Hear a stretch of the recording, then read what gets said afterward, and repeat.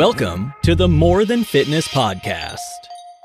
And we are live. Ladies and gentlemen, welcome back to another DrunkCast. Question and answer with your host, with your boy, with your friend and coach, Matt McLeod. I'm feeling good, if you couldn't tell off this intro. I am home for the holidays. I have some, listen to this clink. You hear that? That is success in a glass. That is Weller bourbon, my friends. If you aren't familiar, get familiar. I also have my trifecta of hydration as usual. Whenever I do these DrunkCast Q&As, I have my alcohol, which is bourbon for my alcohol of choice. The other piece of the trifecta is going to be some Diet Coke. It's got a little caffeine. It's a little bit of a stimulant. Keeps me going. And then lastly, to make sure this doesn't go completely off the rails, I have some good old H2O. But let's go ahead and jump on into things because I want to make sure this doesn't go on too long. I want to make sure I don't get too hammered here. Let's see. I do have some bourbon within arm's reach, but I've got a nice little glass here and I think I should be set. So let's kick this off real quick with a nice little sippy sip and then we'll get into question number 1. Nothing like mouth noises in a microphone on a podcast. All right, let's see. I'm going to scan through these things real quick because how I prepare for these DrunkCasts sometimes are lesser than other times, and this time was not much at all. All right, real quick. This question, I think this one's from Seamus. I think that's how you say his name. It's my friend from Glasgow, as he says, which is super cool, actually. But his question is, what has been your most surprising weight loss week as a coach? I remember one week I lost pounds after having a big Sunday meal with the family, 6 pints with the family, and a fried chicken burger, a large portion, and chips. And was so shocked I lost so much weight after treating myself. So I'm assuming, to sum this up, he had a big meal, and then the day after, he had a weight drop. I think that what could have happened here, it's also difficult to know this, right? Because there's so many different variables that go into actual weight loss and weight loss fluctuations on a day-to-day basis. But sometimes people can have big weight drops after a big meal like that, or after a free meal or a cheat meal or whatever the hell you want to call it. You just have a calorically dense meal because it reduces your stress. So what happens typically with people whenever they diet is their stress goes up, right? It's a stressor on the body to eat in a calorie deficit because you're not consuming as much energy as your body needs for maintaining everything. So for maintaining your weight or being in a calorie surplus. So being in a calorie deficit in general, already stuttering, is going to be a stressor to the body. And what can happen is there's a hormone called cortisol that can be released and it can cause water retention. And what happens whenever people have a big cheat meal or a big calorie dense meal is they wake up the next morning and then they are actually several pounds lighter. The reason why this happens is because your body releases all the water because the big meal that you have, typically if you have a big meal like that, you're enjoying it as well. You may be around family or friends, you're having a good time, and it's going to be a big stress reliever. So whenever you diet for a certain period of time, that stress builds up, and then you start to build up a little bit of water, and then whenever you have the free meal, you have the cheat meal, your body may end up releasing all of that water because your cortisol drops and your body just kind of exhales, if that makes sense. There's also, this is called the whoosh effect in dieting as well. This sometimes can be triggered by a free meal or a cheat meal, or typically meals higher in carbohydrates, but it can also just happen just from dieting alone. Maybe you could be dieting for a while and then something not diet related happens to you. Maybe you get a raise, for example, and then your cortisol drops, you get really happy, and then your body flushes out all of this excess water from your fat cells. And this is what is called the whoosh effect. In other terms, it's basically whenever your weight is stalling for quite some time, despite you being in a knowingly calorie deficit, right? You know you're in a calorie deficit because you've been losing weight on it for so long.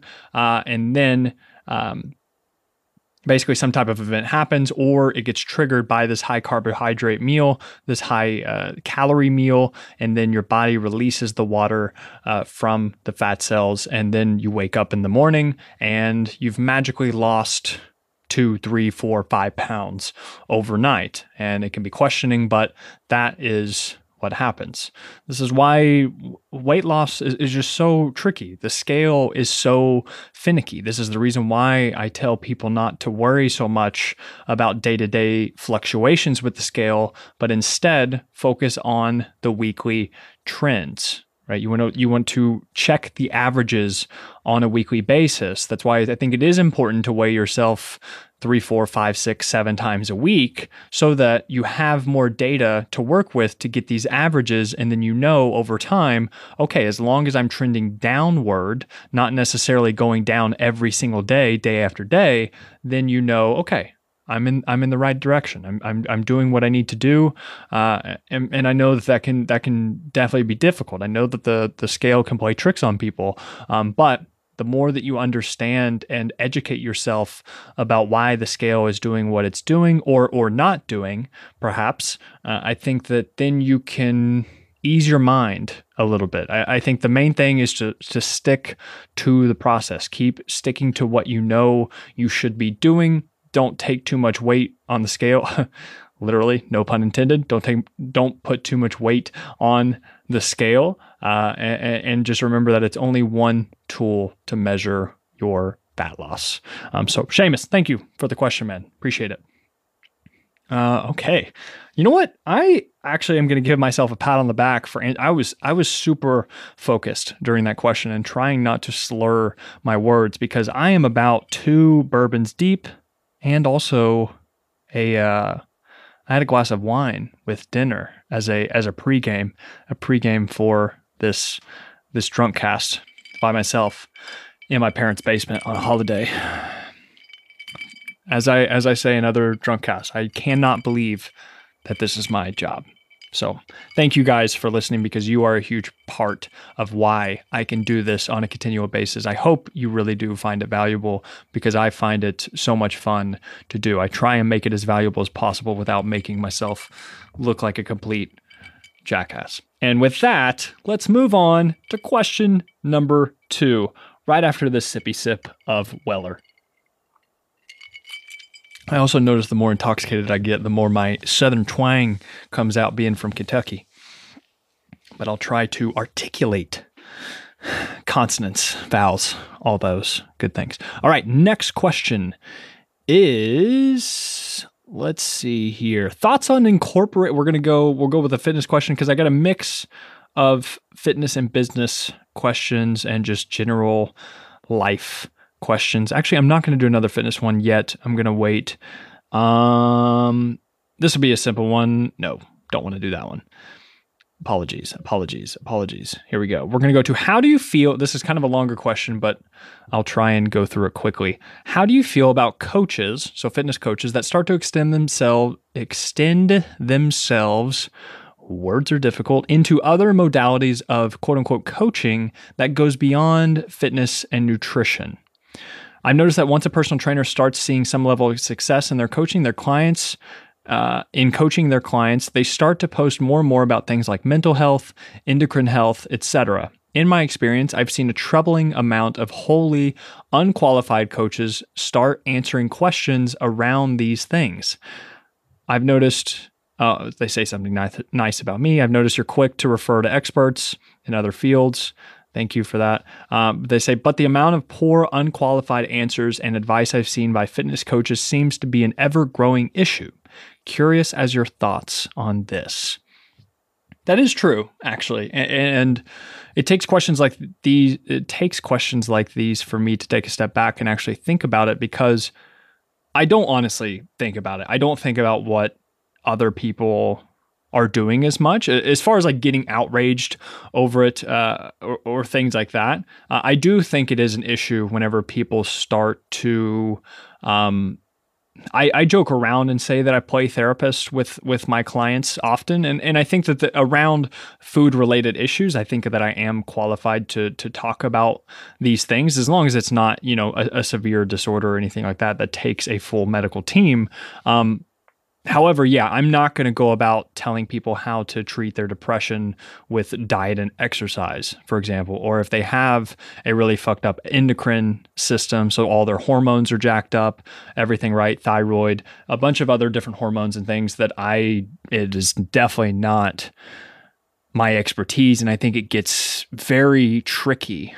So yeah, I think that it's not smart, because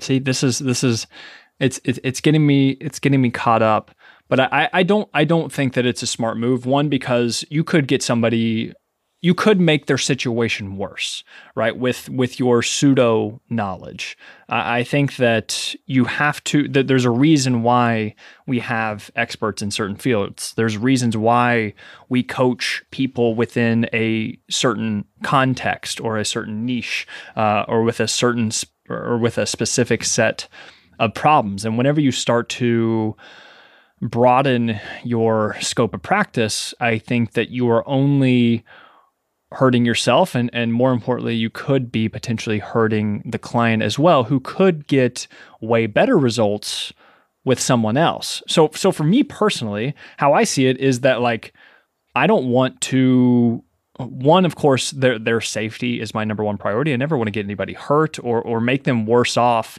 for coming to see me. But it's also because I'm lazy, right? Like, I don't want to work with people on their mental health, on their endocrine system, on a bunch of issues that I'm not well versed in. I stick to the shit that I know, because it's the easiest for me to give my best advice, right? It's like people who are looking to have like flexible fat loss, basically, or looking to gain muscle mass in the most efficient and effective ways. Like, all of these things, that's my expertise. If somebody comes to me and is like, hey, how do I treat my depression? It's like, I'm going to have to go and do a bunch of research. I'm going to have to go, like, even when people come to me for powerlifting workouts or strength, like purely strength building workouts, I can do them. I mean, I have an understanding with it, but it still takes me a little bit extra time, because I want to make sure that I give this client the best information I possibly can. So I'm going to have to go and do some research, and that's going to take extra minutes. It's going to take oftentimes extra hours of work for me to make sure that I'm happy with the program that I give them, with the advice that I give them. And so I think it's stupid all around, honestly, as far as their time goes, as far as their expertise goes, and in so many different avenues. I think that it's, I think that some people do it as a sense of niching down, and I think that it really, it can be dangerous depending on what context they are trying to squeeze into, basically what other area or field they're trying to work into. Mental health and endocrine and stuff, it's just like there's so much stuff that could have permanent effects on people that I myself am definitely not going to deal with. So yeah, I don't think I gave a straight answer on that, but you get the idea. All right. Question number 3. Thoughts on incorporating BOSU trainers in workouts? With BOSU trainers, I'm assuming that's just BOSU balls and the half BOSU balls or whatever.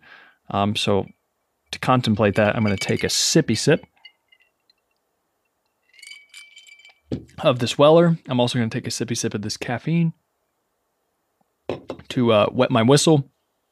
Okay, yeah, thoughts on incorporating BOSU trainers in workouts. I just did a mini-sode somewhat on this, on like 5 tips on how to gain more athleticism with your workouts. You want to check out that mini-sode? I think it's actually, no, it's a couple mini-sodes before this. Go check that out.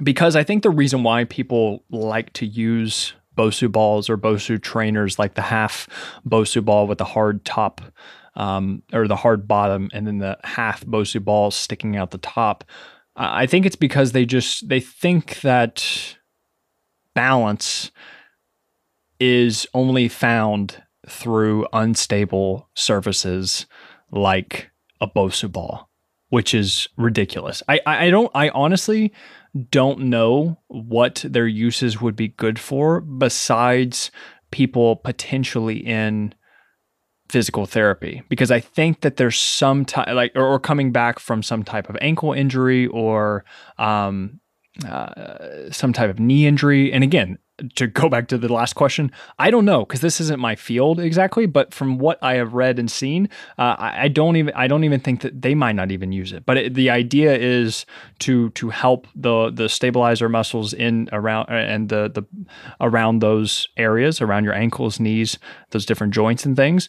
But for somebody who's looking to simply gain muscle and to lose fat and to be more athletic and quote unquote functional, have more power, speed, agility, move better, feel better, I don't think there's really any room or there's room to incorporate it, but it's not going to be your most effective route, right? Like, you can walk 3 miles. Of course, you have the option to walk 3 miles, but you could get there more quickly if you took a car, right? So I think with BOSU trainers, it's like, if you want to improve your athleticism, if you want to improve your balance, it's like, do a 3-rep max on squats and tell me your balance isn't challenged, right? You have to think about it in the sense of generating force and power and stability and strength. How much of that could you exert in a single rep whenever you're on stable ground, right? On concrete or whatever, just a normal gym surface. And how much of that could you exert on half of a BOSU ball, right? It's like the load that you're going to have to decrease on the BOSU ball is so much more. So it's just like, it's a very inefficient way to do the task that they're trying to do, in my honest opinion. It's like, you see people do them with things like push-ups. For example, they do push-ups with their hands around the handles with the BOSU ball, and they put the ball part on the bottom and they do those. It's like, that's great, but all you're doing is making it harder to do push-ups effectively. Because just because an exercise is harder doesn't mean that it's more effective, right? Just because it's harder to do squats on a BOSU ball doesn't mean that you're going to build more muscle doing squats on a BOSU ball than you would on a flat, stable surface, right? That's what I think we have to remember here. So I think if you're wanting to work on your balance, if you're wanting to work on athleticism, I think it's much more important to work on total absolute strength. So things like squats, deadlifts, bench, right? Getting stronger on those. And then also like single leg work. I think that would be great for stability and for mobility, making sure that you do single leg work. So single leg RDLs. You could also do things like even just like lunges or Bulgarian split squats, for example. All of these different things you can do. What's it called? Pistol squats. That would be another one. Or I think a Cossack squat. If you look that up, I think it's COSSAK. It's more like a lateral squat or a lateral lunge, right? For example, these are going to be all things that you can work on your stability and your mobility and your balance way more effectively than you could with a BOSU trainer. So that's something to consider. All right, let's move on to question number. I need to do something here to make sure that I don't answer these. Again, excuse my dead air here. I'm just making sure that I know which questions I've answered and which ones I have not. Okay. The next question is, did you go from 9 to 5 life to entrepreneur, or have you always been an entrepreneur? And with that question, it deserves a sippy sip with that beautiful ice clinking against the glass. Okay, to repeat the question real quick, did you go from the 9 to 5 life to entrepreneur, or have you always been an entrepreneur? First off, I don't think I'm an entrepreneur. I genuinely don't think I have the credibility to call myself an entrepreneur. I think that I am self-employed. However, I don't even think that I have. Yeah, I think that the difference between being self-employed and being an entrepreneur is that whenever you're an entrepreneur, being a business owner like that is whenever you can go away from your business for a certain period of time, you can take a month off from your business. And then whenever you come back to your business after that month is done, the business is still running full steam ahead. It could possibly even be doing better than when you were there, right? So the business is an entity in itself. It is an efficient machine that doesn't rely entirely on you. So that first caveat, I see myself as self-employed, but I don't see myself as being an entrepreneur. And I hate whenever just fitness coaches, they're just like, yeah, the entrepreneur life, bro, #100 or whatever. Yeah, I think it's ridiculous. Like, dude, you write workout plans, you're a coach, which is still great. Don't get me wrong. I'm not trying to downplay what I do. However, I'm not the same category as Jeff fucking Bezos, right? Anyway, did you go from 9 to 5 life to entrepreneur? Or have you always been an entrepreneur? I have never done the 9 to 5 life, actually. I did work several jobs before I started my coaching business in college. So I worked at like a sporting goods, right? I was a cashier, and then I also, what's it called? I was a sales associate, basically. So I would walk around the store and ask people if they needed help with anything. It was a sporting goods store, right? A bunch of the other high school football players also worked there. It was a joke job, but it was super fun, and it gave me a little bit of experience, taught me a little bit around the real world, basically talking with people, being on time, being punctual. And I was grateful that I did that. So I did that for a period of time. I also worked in my dad's auto body shop. So he owns his own auto body shop, McLeod's Body Shop. Shout out. If you're in Ashland, Kentucky, come check it out. I worked in the garage there over the summers for many years. Actually, I was the cleanup guy. I would walk around. I would clean up all of the dust. I would take out the trash. I would clean the toilets. I would go dumpster diving because I would have to smash the trash down into the dumpster because it would be overflowing because the trash only ran on certain days. And working at an auto body shop, like you just have so many damn boxes and trash and tape and paper and just nonsense, just random things, right? That the trash would fill up really quickly. And also it was on the main highway, so people would come by and just dump their trash in the big dumpster. That wasn't even, it's basically not allowed, but people would still do it. So it would fill up very quickly. And so I would have to get down in there. I would have to tear up some more boxes. I would just have to make more space because with car parts, the boxes are going to be huge, right? So you have to cut them up and then you have to put them in there. I referred to it as many summers of playing Tetris in the dumpster. So yeah, that was really fun. And then after that, the other job that I had was I interned at a strength and conditioning gym in Lexington, Kentucky, with Jim Laird and Molly Galbraith.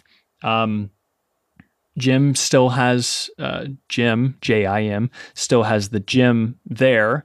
I believe. I don't think it's actually in the same spot, but he is still training people. This was semi-private classes, private classes, one-on-one, all of that kind of stuff. It was a very awesome opportunity. I was very happy to go work with them. Molly Galbraith is another titan in the fitness industry. She actually just came out with a book. She's a co-owner of Girls Gone Strong. Any female, especially if you're going through pregnancy or postpartum, right? Like she puts out amazing work. And just for females in general, I cannot give enough kudos to her. And I think she actually just came out with a new book. But yeah, I worked for them too. And then after that, so that was actually, I worked for them at the strength conditioning gym whenever I was a sophomore in college, I believe, at the University of Kentucky. And after that was whenever I got started into fitness coaching. After that job, I think from that job, I realized that I didn't enjoy working for people. Honestly, I wasn't, and I just wasn't good with taking orders. It was more so like the schedule. Like I wanted to just do the shit that I wanted to do. And if it wasn't that important to me, I didn't give it the attention it deserved. And that could be selfish, that could be whatever you want to call it, but it didn't work out for me that way. So that's whenever I thought about doing the online coaching thing. And then, I started the online coaching because I had a couple friends in college ask me to, I had one friend actually that asked me to help him out with his diet and exercise. So I helped him out with his stuff. He saw pretty good results. And then he was also in a major fraternity at the University of Kentucky, and he told a couple of his friends. And then I was also in the campus gym 5-6 days a week. And so I made a lot of friends, and then word got around, and I started telling a few people and asking if they wanted some help and stuff. And then it just kind of snowballed from there. I realized, okay, I've got quite a few clients now. They seem to be enjoying it. So I could fucking do this. I started just with one person, and then just kept getting the social proof after that, and just the reinforcement like, hey, I could actually do this and help people and then also make a living from it.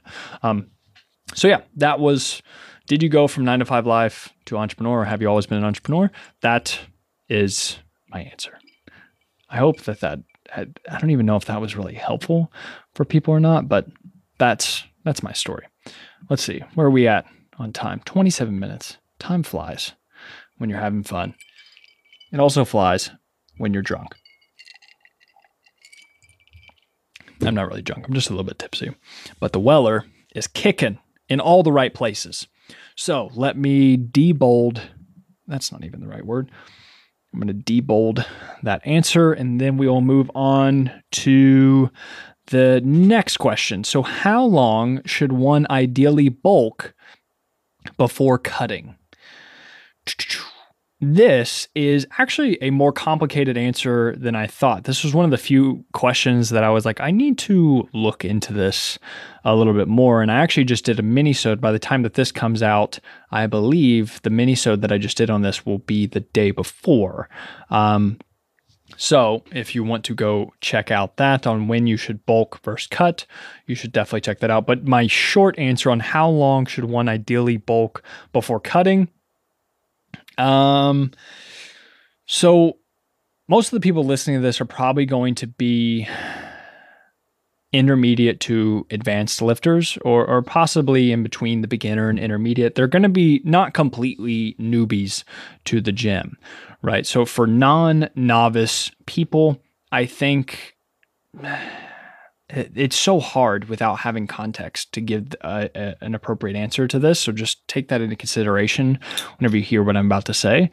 But if you're a man and you're closer to about 20% body fat, this is typically for guys. This is whenever you start to lose visible abs, particularly in your upper abs, for example, because for males, around, the spare tire, basically is what they like to call it, around the love handles, around the lower abs, and around the lower back.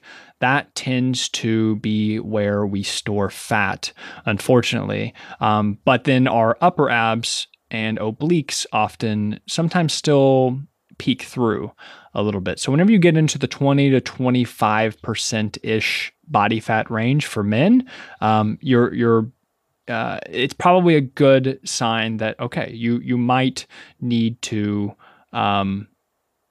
start a cut. Oh, wait, so how long should, I don't even know if I read the question right. How long should one ideally bulk before cutting? Okay, right. So what I'm saying is that up until that point, you could potentially bulk until you're, 20 to 25% body fat. There's no reason why 20 to 25% is unhealthy by any means. And this is the same thing for what I'm about to say for women. It's not that you're unhealthy for being these body fat percentages. It's simply because you may not want that amount of body fat. So then it might make sense to cut. For women, it's going to be closer to 30 to 35-ish% body fat on average for most women. And if this is you're like, okay, I have no idea what that looks like, I would just recommend you could look it up on Google. There's plenty of good body fat percentage pictures and things. They have a scale. Most of them are pretty solid. I think Mike Vacanti actually has a good one with his app, Mike's Macros, and you can look at all the different ranges of body fat and the pictures that go with them, and then you can see those to get the gist of things. But how long should one ideally bulk before cutting? I think the general recommendation for this is going to be like 4 months. For every 4 months you bulk, then you've kind of earned yourself 1 month of a mini cut, basically. So if you bulk for 16 weeks, then you can have a little mini cut after that, depending on, because again, this is where the context comes into play, depending on how lean you were to begin with. Because if you're just a naturally skinny person and you're a naturally lean person to begin with, one, I'm super jealous, and I'm sure many other people are jealous too. Two, you can probably pack on tons of lean mass, so tons of muscle, by being in a surplus and doing that for months and months on end with no issue whatsoever, because it's already harder for you to pack on fat as it is, and you're just kind of leaner to begin with. So you can probably bulk for quite a bit of time. But there's going to become a point where you're just maybe not motivated, or you're tired of eating so much food. Again, we feel terrible for you. Right? There's going to become a point where you become unmotivated, and it's just, you don't feel like continually eating more and more. And so that's whenever you could decide to cut. So I think the minimum for bulking is going to be about 16 weeks, because what you don't want to do is to bulk and then cut, and then bulk and then cut, and then bulk and then cut. Because then, and what I mean by that is bulk for 4 weeks, then cut for 4 weeks, then bulk for 4 weeks, then cut for 4 weeks. Man, listen to my words. Slurring already, or slurring in the middle of this. Deep breaths. We got this. So you just don't want to spin your wheels, basically. And that's what can happen with people whenever they don't want to bulk for too long, or what happens is they bulk too aggressively in the very beginning, and they eat way too much food out of the gate, and then they bulk for 2 weeks, but they bulk hard, and they gain a bunch of water, they gain a bunch of glycogen and fat, and they just don't feel good in general. And so they're like, okay, I got to start cutting again. And this is what perpetuates the vicious dieting cycle, and then also just spinning your wheels and not making any progress. So with that being said, how long should one ideally bulk before cutting? It depends on a lot of different factors. But if you are bulking, I would give yourself at least 4 weeks to do an actual bulk, and then you can cut after that. All right. Hope that answer was helpful and not too intoxicated. Next question. Let's see here. Biggest takeaway since moving to New York City. Right. So for people that don't know, I moved to New York City about, what's it been? 5 months ago-ish. I think it's coming up on 5 or 6 months. I moved from Kentucky to New York City. And my biggest takeaway since moving to New York City is that you are the same person no matter where you move. I think that people romanticize travel and moving and going to different places. And I think it is all horseshit, to be 100% honest. I think that a lot of people move places, go travel, et cetera, to find themselves. And I think that, to quote unquote, find themselves. And I think that there could be some merit to that, because there are tons of things that I moved to New York City, and that, the people are vastly culturally different. I run into so many different types of people and personalities, and just how they talk and how they communicate and how they look, right? There's so many differences. However, at the end of the day, it's like your habits, your routines, what you believe in, the stuff that you normally do in your day-to-day life of wherever you are, you're going to carry that with you wherever you go. At least you're gonna carry with you the majority of those same habits, right? So I think that the biggest takeaway since moving to NYC is that if you're an asshole in Kentucky, you're also going to be an asshole in New York City, just like you're also going to be you're also going to be an asshole in Egypt, right? Or Tokyo or Australia. Like it's just like if you're an asshole, you're an asshole.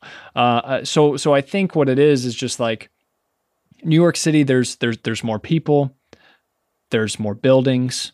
I have to walk more places. Things are more expensive. However, I am still the same person. If you want to change your surroundings, you're going to have to start with yourself first, even if you are physically in a different location. I think that being in a different location can help you snap out of certain habits and things that you had in a different place, because you were in a totally different environment, and all those triggers and cues just you kind of have to refresh those. And so it could be a good time to try and cut out old habits. However, for the most part, it's like you're still you're still the same person. And I think that's exactly how it should be. And I think that that's good in ways, because it's good, but it could also be hard to hear for some people, because they expect to move to New York City and then their entire life has changed, right? But it's still like you can still bring your problems with you to New York City. So I think that that's what people have to they have to be careful about whenever they travel and things, right? It can be the idea of traveling and that wanderlust that people have about going to bigger cities or going to traveling to different locations and hoping all of their problems to be solved. But what it is, it's just a distraction from what they need to confront in the first place. And so for some people on a regular basis, this is Netflix or scrolling mindlessly on social media, right? Or turning to booze or drugs, or whatever. And then for other people, they find this in work, or they find this in travel, for example, right? They find other vices in their life to distract them from the terrible shit that they need to confront about their life in the first place. So the biggest takeaway since moving to New York City is that you are who you are despite where you live. So figure out your own shit, right? Go inward, not outward. So yeah, that's it. Biggest takeaway since moving to New York City. All right, that answer deserves a sippy sip. I really hope you guys enjoy this for the 3, 4, might even be up to 5 people at this point listening in. Almost 40 minutes into this. Next question. Let's see. Thoughts on women taking CLA and creatine for toning? Or are they just... Oh, shit. I just deleted all the questions. Nope, we're good. Okay. Thank God for undo. Thoughts on women taking CLA and creatine for toning, or are they just for bodybuilding? All right. So real quick, CLA is conjugated linoleic acid. It's a fatty acid, and it's been known, it's not been known, it's been marketed to induce fat loss, right? And based off of of what I know and off of Examine.com, which is my go-to place for supplements and quite a bit of nutrition information as well. Examine.com is a very evidence-based, science first research analysis of so many different supplements, of so many different nutrition facts and fallacies, right? They do a really good job of laying all of the current research out there and then putting it in a very easy to read and comprehensible is the correct word, form. Right. So going to their conjugated linoleic acid page, because this isn't something I know that it's basically a waste for everybody, to be honest. Most people, like, there's so many other things that come on the list of shit that you should care about with your fitness goals than CLA, right? With honestly, most supplements in general, to be honest. But with CLA, it's yeah. So basically, what they say on Examine.com is that it's lackluster, right? There is no research behind CLA and its proclaimed effects. And you should probably just save your money and buy, like Amazing Steak instead. That would probably be a better move. But as far as creatine goes for toning, and a lot of people hate on the term toning. Some people, even whenever I read that question, so thoughts on women taking CLA and creatine for toning, or are they just for bodybuilding? Here's the thing. I don't care when people say toning because I understand exactly what they mean. They're just trying to gain muscle and lose fat. And as far as creatine goes, I am 100% on board for almost everybody to take creatine monohydrate. I think that I know that it is actually one of the most researched sports supplements on the market as far as efficacy goes, and then also for long-term safety. It is, that's literally, so I go to, again, I'm on Examine.com, I type in creatine. It says creatine is among the most well-researched and effective supplements. So just to sum it up, it says it can help with exercise performance by rapidly producing energy during intense activity. Creatine may also provide cognitive benefits, which I think is super interesting. So they've had some pretty promising research on creatine's effects on the brain, which is super cool. It's actually been somewhat shown to be a nootropic, right? And due to creatine monohydrates, it's so cheap and so easy to use and so safe for most people. I think that it is kind of a no-brainer. Even if you are trying to tone, I think that most people think of creatine as blowing them up, right? They're going to be super water bloated. They're going to do all, they're just going to gain tons of weight, et cetera, et cetera. But people don't understand what's it called, the way that creatine works and how it actually draws water into your muscle cells and not into the fat cells, right? So water into your muscle cells is a very good thing. And so And also what people tend to do with creatine is they tend to load it, which means that they take 20 to 30 grams on a daily basis. And then, yes, of course, you are going to gain more weight and more water as a result of doing that. However, I would not recommend that. Instead, what I would say is to just take 5 grams of creatine monohydrate, not all the other different types of creatine that are typically more expensive and that are spouted to be more effective or have these other benefits. It's all horseshit. Don't listen to it. Do creatine monohydrate. It's super simple, 5 grams a day for basically everybody. It's not going to do shit to your kidneys. It's not going to do shit to your liver, et cetera, et cetera. Take creatine. It's a good idea. It will make, again, so what it says is it can help with exercise performance by rapidly producing energy during intense activity. So it helps with the phosphocreatine energy system. And so whenever you're lifting, this is ideal because, to put it in a practical sense, if you start taking creatine, whenever you can only do, let's say you can typically only do 135 pounds on bench press for 5 reps. Well, what creatine can help you do is basically do 100. So let's say you could do 135 pounds for 5 reps over 3 sets. What creatine could do is help you maybe do 135 pounds for 6 reps over 3 sets.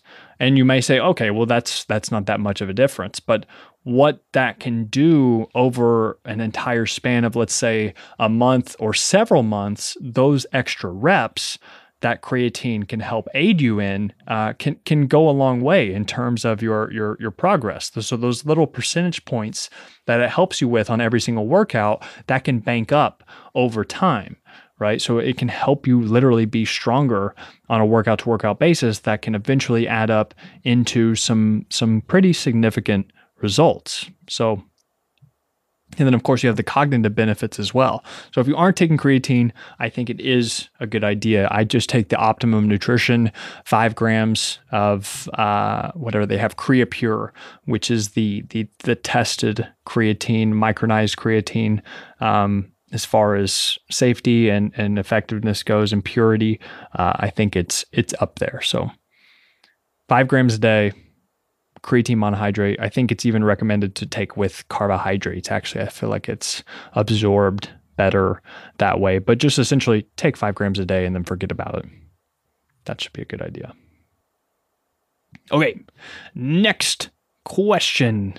We are almost done here. I want to wrap it up at around 60 minutes. Let's see here. After being sick with COVID or the flu, how long should you rest before working again?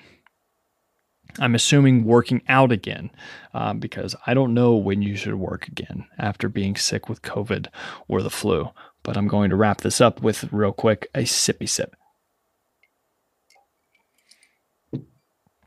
Okay, so after being sick with COVID or the flu, how long should you rest before working out again? This is an interesting one. I think it's, well, one, obviously, don't be fucking contagious. That's probably a good recommendation with COVID or the flu or any other type of virus or anything like that. If you're contagious, don't go to the gym. That's a pretty good rule of thumb.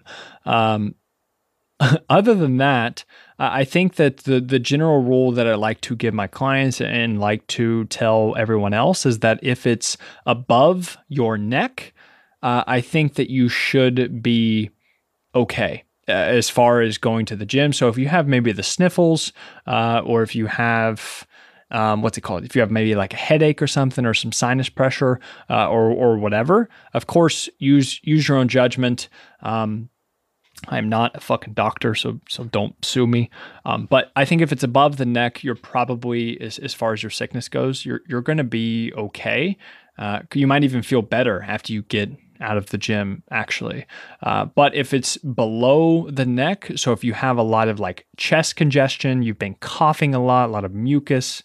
Wow, this is not what I was thinking I was going to talk about on this podcast. But yeah, of course, like fever. Let's see. what else? I don't know. Not a medical doctor, but basically, like, for the most part, if you got the sniffles, you got a headache, you got a little bit of sinus pressure, you're probably going to be okay. I think it's whenever one, whenever you're cleared by your doctor, and then two, it's just like, when do you start feeling good again? I think you just start off slow, like maybe go on some walks or something, and just try and ramp it up from there. Maybe you do a body weight workout at home, maybe do some push-ups, do some crunches, do some planks, do some body weight squats, some hip thrust, right? Just do a little bit of stuff at home, see how you feel, and then you can kind of adjust from there. That's kind of how I see it. I think it's more so a judgment call for you. Sickness can be tough, but as long as you're not contagious, I think that you could go back and then just kind of at least go to the gym and then warm up and see how you feel. And then if you feel bad, then go home. If you feel good, then try it out and see what happens. But I wouldn't try and force it either, because if you go to the gym, and you have to remember that going to the gym and stuff is also a stressor on your body. So it could prolong the recovery period, right? So if you stay home and you sleep and you get a bunch of fluids and you rest, and eat some nutritious foods and don't go to the gym and be exposed to more germs, or also just have your body focusing on other things, for example, like muscle gain and stuff, and body repair, then yeah, you might recover a little bit more quickly. But it's up to you. It's up to you. All right, and the last question that I have for this mini-sode is, biggest thing you miss about Kentucky? All right, going back to the travel questions real quick. I'm going to finish up this bourbon. Damn it, it dripped on my laptop. It's all good. It's all good. Okay, sip on that bourbon. Let's see, sip on this Diet Coke. And let's take this one home, my friends. Biggest thing you miss about Kentucky? Without a doubt, it's my friends and family, dude. Like that's it. Being born and raised in Kentucky, I've been here, for literally 25 years at the time of recording this. It's like, of course, all the other stuff, that I grew up with here is great, but you can never replace especially with my friend group. My friend group has been so close literally since elementary school. Like, we've been friends for almost 20 years, some of them, and then for other ones, at least a decade. And it's hard to move away to another city, even though it's, with New York City, I'm literally an hour and a half or 2 hours flight away at any given time. It's just like on the weekends, on tailgating at certain games, going out to the bars together, just going and grabbing lunch somewhere on a random Tuesday or something. I definitely miss that. And then with my family, of course, in Kentucky, I lived whenever I was in college and stuff. So I live in Lexington, Kentucky, which is where the university is. And then my family lives in Ashland, Kentucky, which is where I'm at now, which is about 2 hours away. And so my parents weren't like right down the street. However, they were a 2-hour drive away. So if I wanted to see, they came down, I would see them maybe once or twice a month. And so that was great. And then my brother lives in Lexington as well, and my sister does too. So it's like all of my family being here in Kentucky. It's like that's of course what I miss. But I want to try and give the non-obvious answer besides that to wrap this up. What else do I miss about Kentucky? Well, the obvious one is the prices. It's just simply cheaper to live in Kentucky, but it's also like, of course it's more expensive to live in New York because a lot of fucking people want to live in New York City. So it's like the price argument, I understand, like, don't get me wrong, that it is a pain in the ass to pay more for certain things. However, it's like you get the benefit of living in one of the greatest cities in the United States, right? And possibly in the world, one of the most famous cities in the world. And so it's like, yeah, it's so expensive because everyone wants to fucking live there. And that's kind of how it is. But yeah, so the prices, I think I definitely miss here in Kentucky. I do miss the quiet of it. It's not crazy loud where we live in New York City in Hell's Kitchen, at least in our area, right by the Hudson River. And we live somewhat close to Times Square, but we don't live around any major landmarks or city marks or places or anything like that. So there's not tons of traffic around our area. So it's not super loud or anything. But you can still hear cars on the highway, or you might have honking going around, or you might have construction very close by, which happens somewhat frequently. But you know, it's not, that's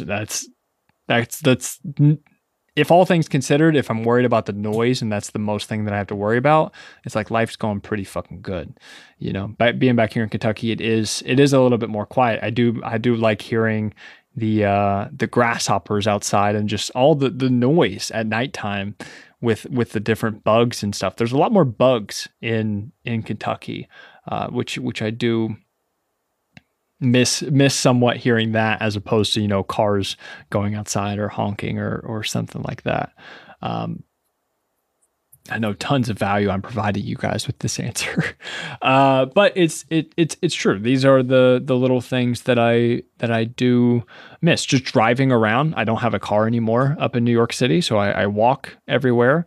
I don't get to drive places. And I miss driving back and forth between Ashland, so my hometown where my parents live, and then Lexington, where I lived before whenever I went to college, and then where all my friends are. I miss that 2-hour commute between those two places, because I've had some of my best ideas on that 2-hour drive. I would get a Monster, I would get a Rockstar, I'd get some type of caffeine in me, and I would look forward to those 2 hours of not being on my phone, on not dealing with any bullshit, you know, not being on my laptop or anything. It would just be me and my thoughts, and maybe a really good podcast to kind of get the flow going as far as my ideas and stuff go. I really do. I enjoy that. I miss having that 2 hours of solitude, basically. But I love living in New York City right now. I haven't been there too long, but I really do. I enjoy it so far. It's been great. I need to be more of a tourist, to be 100% honest. Me and Mal, of course, with coronavirus, it's like we just get stuck in the house. Mal, my girlfriend, people don't know. For the people that don't know, but with coronavirus, we don't go out too much, right? We're not going to different parties and things or anything like that. So we're kind of stuck in our routine often. She's in law school. She's doing her own thing. I'm doing my own thing with my business. And we can just get caught up in our routine and our day-to-day stuff, so we don't actually force ourselves to go out and explore the city more. Of course, it's also the wintertime. It's getting colder. It gets dark earlier. It can be sketchy at nighttime walking around the city. So we haven't done that as much. And I think that I would love to go and just explore a little bit more. But I know that we still have at least several more years there in New York City. So I'm going to take advantage of that. But of course, I do miss Kentucky. There's pros and cons to both, but like I said in the takeaway about moving to New York City, you're still the same person. So it's like, it is what you make it. All right. I think I'm going to wrap it up there. We're closing in on an hour here. Thank you guys so much for listening to this DrunkCast Q&A. Thank you guys so much for everyone who asked a question. It really is. I really do appreciate it. I love doing these. I hope that a few of these questions and answers have been helpful for you guys. And that is it for DrunkCast number, I don't fucking know. But I'll catch you guys next time. on the More Than Fitness podcast. Thanks, guys. See ya. And that is that, my friends. Thank you so much for listening to another episode of the More Than Fitness podcast. And please, if you could help me out a little bit here and leave a rate and review in iTunes, and also take a screenshot and post it up on your IG story. Tag me at MattMcLeod6. I'd love to share it. I'd love to connect with you. I'd love to hear your feedback about the podcast, and also so that we can share the word with other people. I would love to build up this community, build up this tribe of people that we have like you and I, and get the word out there. Also, if you want more free content, you can check the links in the description. I have my free 4-week workout plan, The Ultimate Physique Development. And also, if you want to work with me online, one-on-one for personal coaching, you can check the link in the description as well. And anything else you need, please send me an email, send me a DM. I would love to hear from you. Again, thank you so much for listening.